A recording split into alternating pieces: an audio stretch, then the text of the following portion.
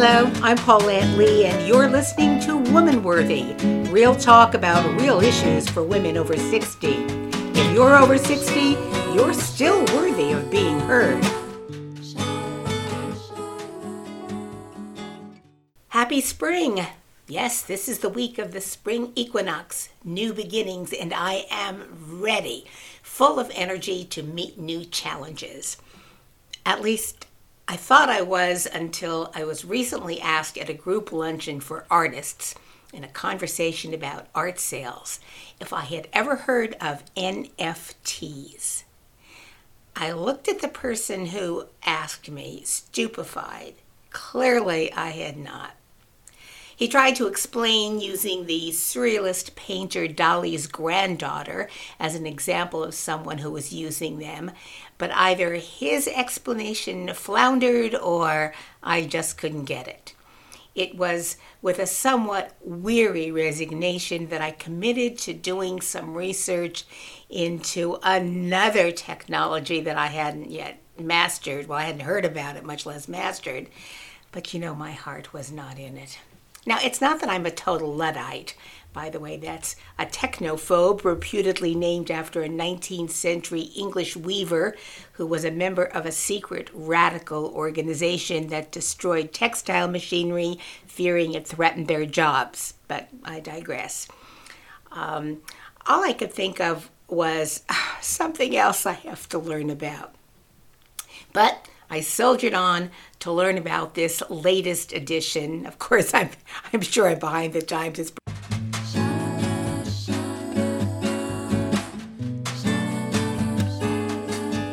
Hello, I'm Paulette Lee, and you're listening to Woman Worthy, real talk about real issues for women over 60. If you're over 60, you're still worthy of being heard. Probably not the latest, but this is the world of cryptocurrency, that is virtual currency. Now, this whole podcast is not going to be about virtual currency, don't worry, but I'm just using it as an example of how we at our ages have to adapt to change. Anyway, I don't see myself as using virtual currency. Oh, wait, didn't I say something similar about cyberspace and the information highway? Well, it all seems very complicated to me, but as best I can figure it out, there are basically two types of cryptocurrency. One is fungible, meaning you can exchange it for a good or service, like Bitcoin. And it was for Bitcoin that the blockchain technology was invented. Look that one up yourself. Okay. The other type of cryptocurrency, if it's fungible, is non-fungible. And that means its value is only inherent to the individual product. Essentially anything that is unique, such as a furniture design, a painting, jewelry, artwork, a music piece, a video game, and so forth.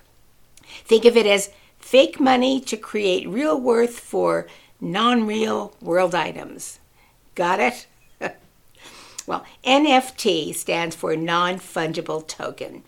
Token referring to the virtual image of the non-fungible that resides in cyberspace. Hang in there. The process for putting these tokens in cyberspace is called minting. And there are websites dedicated to this whole NFT process, including their minting, valuing, and trading.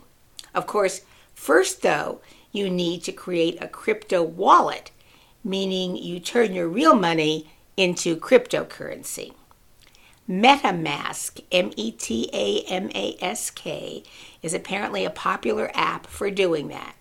And then once you have your crypto wallet, you can buy, sell, and trade in an NFT marketplace, such as OpenSea, Rarible, R-A-R-I-B-L-E, or Binance, B-I-N-A-N-C-E. By the way, in case you were wondering, cryptocurrency can be converted into cash, but it has to be done through a broker. It can be time-consuming, and it will be taxed.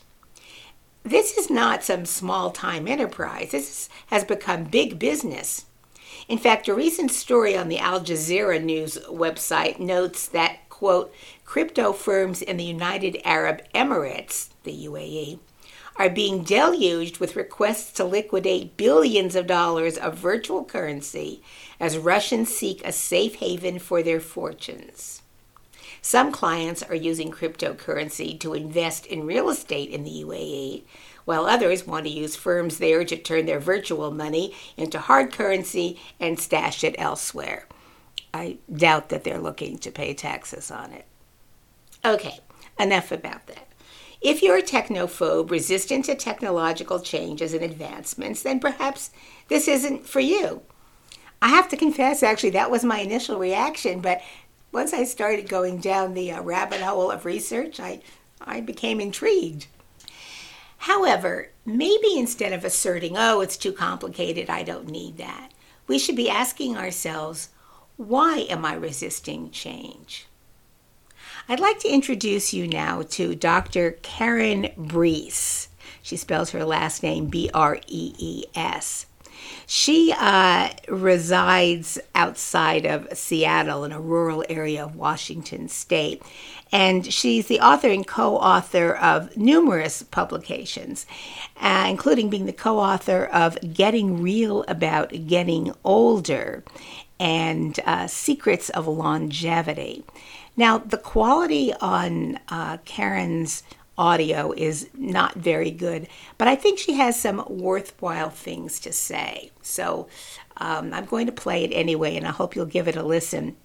Karen got her PhD in adult education, and she found that there were some differences when she was teaching older adults. I could see a real difference in the way older people learn. We are definitely not less intelligent, but we take a little longer to process things. And I like to think it's because there's so much up there, we have to sift through it all to get things done.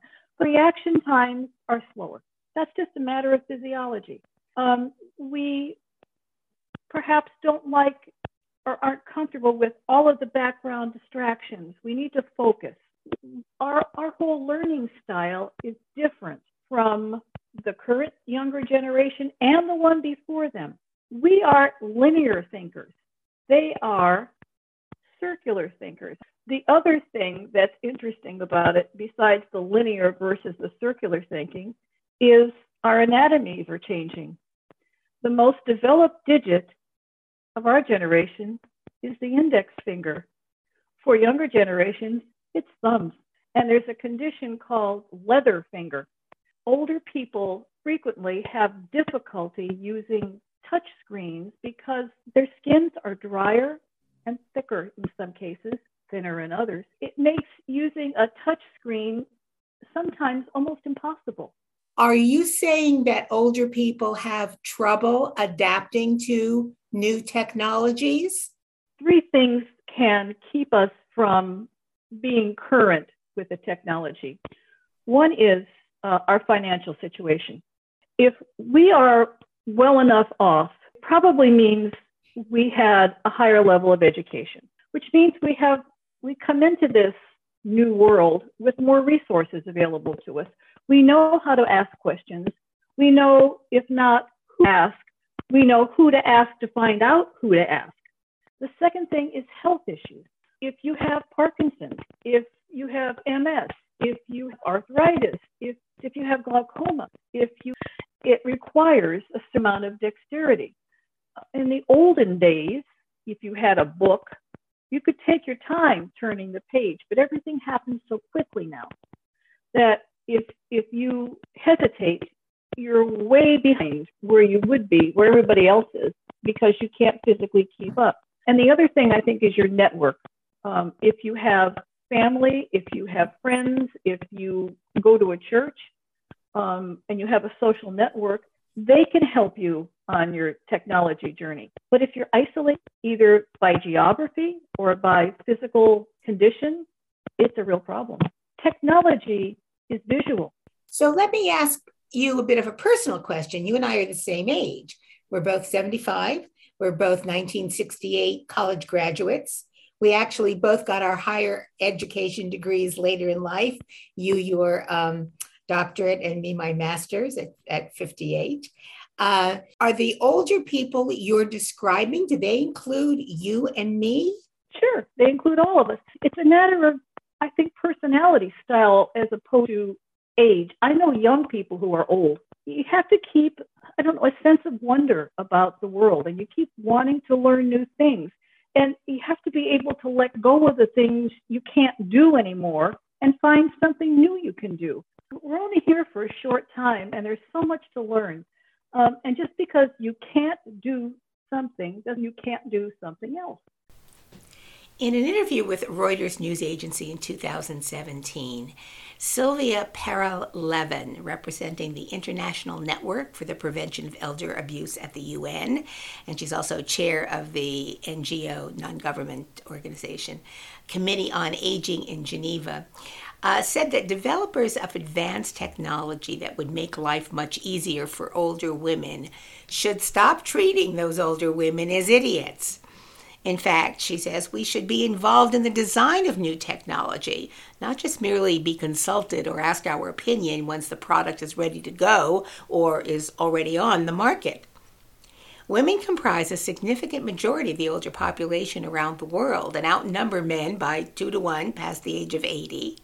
But Perel-Levin says they are routinely excluded from technological advances as part of the everyday discrimination older women experience.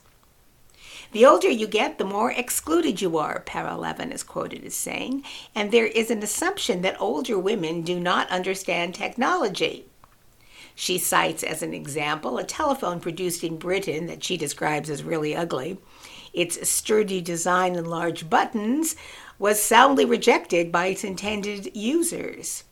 You don't want to be stigmatized, Perel-Levin said, adding that such technology does not have to advertise, quote, here I am, an old idiot, unquote. So she suggests living labs whereby older women using technological advances such as robots, cameras, and sensors and mobile phones could provide more feedback to designers and manufacturers than the typical focus groups. These labs would provide users with a technology they could use in real life in their own environment. It's really providing people with a technology that they can test in real life in their own environment, she says. Let's take this out. Okay, we'll edit that out. Restart. In fact, you may already have a living lab device in your home right now. Apparently I do. Joy Stevenson Laws, JD, a healthcare attorney and founder of Proactive Health Labs, a national nonprofit health information company, notes that your smart speaker may have the ability to help you plan and prepare healthy meals. Try asking, Alexa, hey Google, for menus, ingredients, and nutritional value, or to help you manage food allergies, diabetes, or high blood pressure.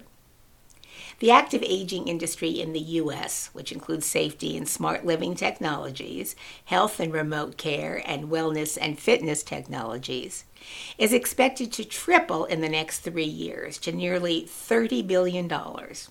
And according to AARP, those aged 50 and older in the U.S. generate $7.6 trillion in economic activity. That's us. So product developers and retailers, ignore us at your peril because we're growing in numbers and purchasing power. Some examples of new technologies that help us live longer, healthier lives and that are already on the market are immersive programs that use virtual reality headsets to offer simulations in which caregivers can take on the persona of an aging person facing a variety of situations, including macular degeneration, Alzheimer's, and Parkinson's disease. Robots for happiness. Artificial intelligence, you probably know that the abbreviation for that is AI, that initiates conversations that help seniors stay in touch and stay connected, and robotic pets that provide delight, engagement, companionship, and psychical and emotional benefits, so the manufacturers claim. At least you don't have to take them out for a walk or clean up after them. A virtual reality experience for older patients undergoing physical therapy following a stroke, brain injury, or spinal cord injury that tailors customized exercises to the patient's specific therapy needs and ability. A smart toilet seat that eliminates, pardon the pun, the need for taking a stool sample to the lab. And an emergency voice call-out and fall detection watch that monitors for falls while tracking vital signs, physical activity, sleep quality, and medication reminders. So, this is the brave new world of our aging years. Yes, it can be overwhelming. So I'm going to do what I've been doing for the past 20 or so years, adapting, adjusting, and accommodating as needed, but always moving forward. As the great Persian 13th century Islamic mystic poet Rumi perhaps said it best, as he often did, try something different. Surrender. Thanks so much for listening. I hope you have a great week. You have been listening to Woman Worthy, real talk about real issues for women over 60. Tune in wherever you receive your podcasts with new episodes every Monday morning. You can leave your comments by downloading the Podbean app to your device and on the Woman Worthy Facebook page. I'm Paulette Lee. I hope you found this program worthy of your time.